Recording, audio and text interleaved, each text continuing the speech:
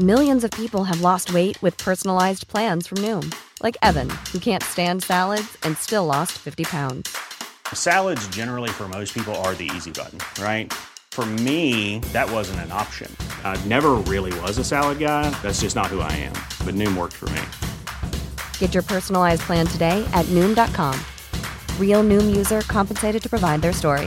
In 4 weeks, the typical Noom user can expect to lose 1 to 2 pounds per week. Individual results may vary.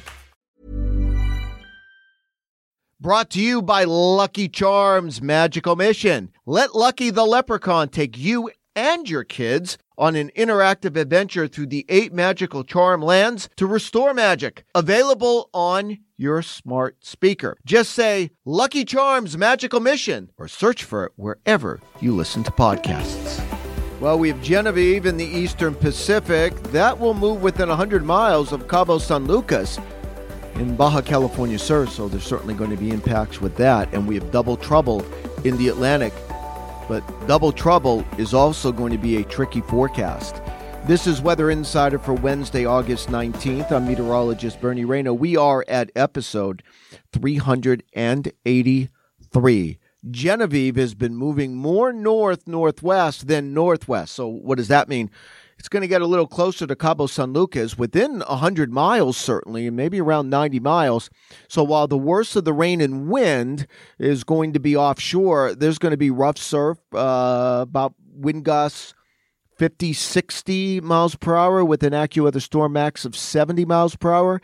And then rainfall about 2 to 4 inches, locally 6, AccuWeather Storm Max of 6. So there's going to be impacts. I've already seen some cameras from Cabo San Lucas, some rough surf. So that's going to be a problem over the next 12 to 14 hours. The surf will linger, but the rain and wind will then move away.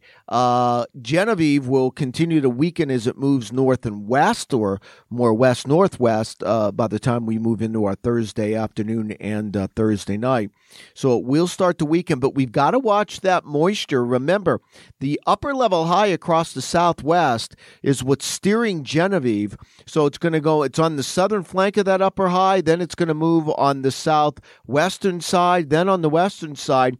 And we've seen this, over the weekend and early this week, that moisture moves around that upper high and moves in toward the central California coast. And when that happens, sometimes you can get thunderstorms. We saw that in San Francisco. So we're going to keep an eye on that. Certainly, there's going to be some rough surf along the entire length of Baja California, and also especially the south-facing beaches in California. And keep in mind, usually the waves are coming in out of the west-northwest. They'll be coming in from the south-southwest because of Genevieve.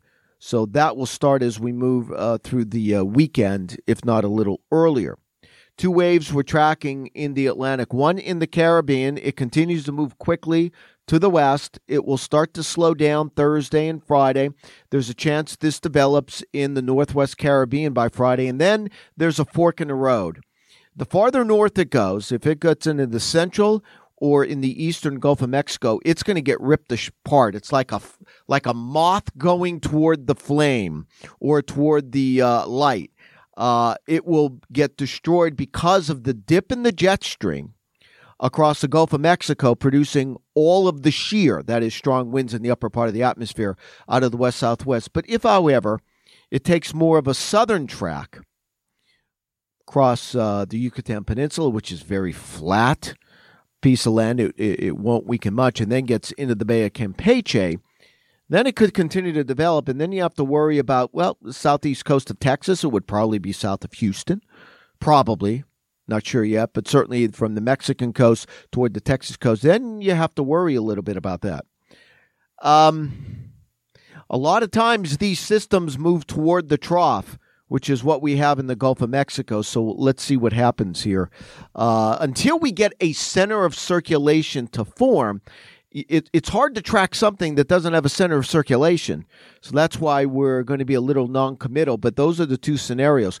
By the way, this trough in the Gulf of Mexico is going to cause problems in the southeast next couple of days. If you've seen some of the footage from DeLand, Florida, that is between Orlando and Daytona Beach, I think there was a tornado there. I've seen the damage. It is extensive in that town, in that city. So we're going to get showers and thunderstorms in the southeast because of that trough.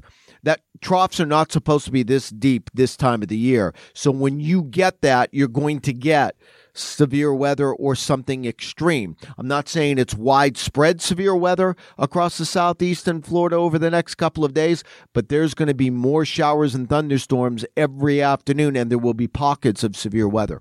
Meanwhile, we're tracking our other tropical wave in the Atlantic, about 45 degrees west. We're going to keep an eye on that. One thing I've learned about these systems in the tropical Atlantic, it's a crapshoot.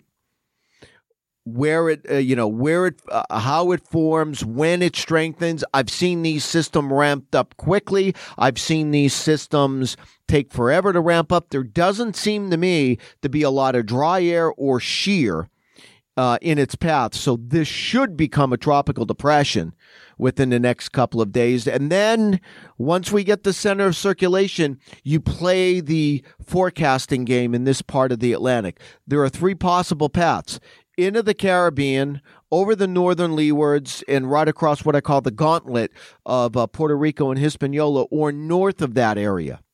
So that's the three possibilities. Most of the evidence suggests that the southern path, that is into the Caribbean, in the central Caribbean, is the most unlikely.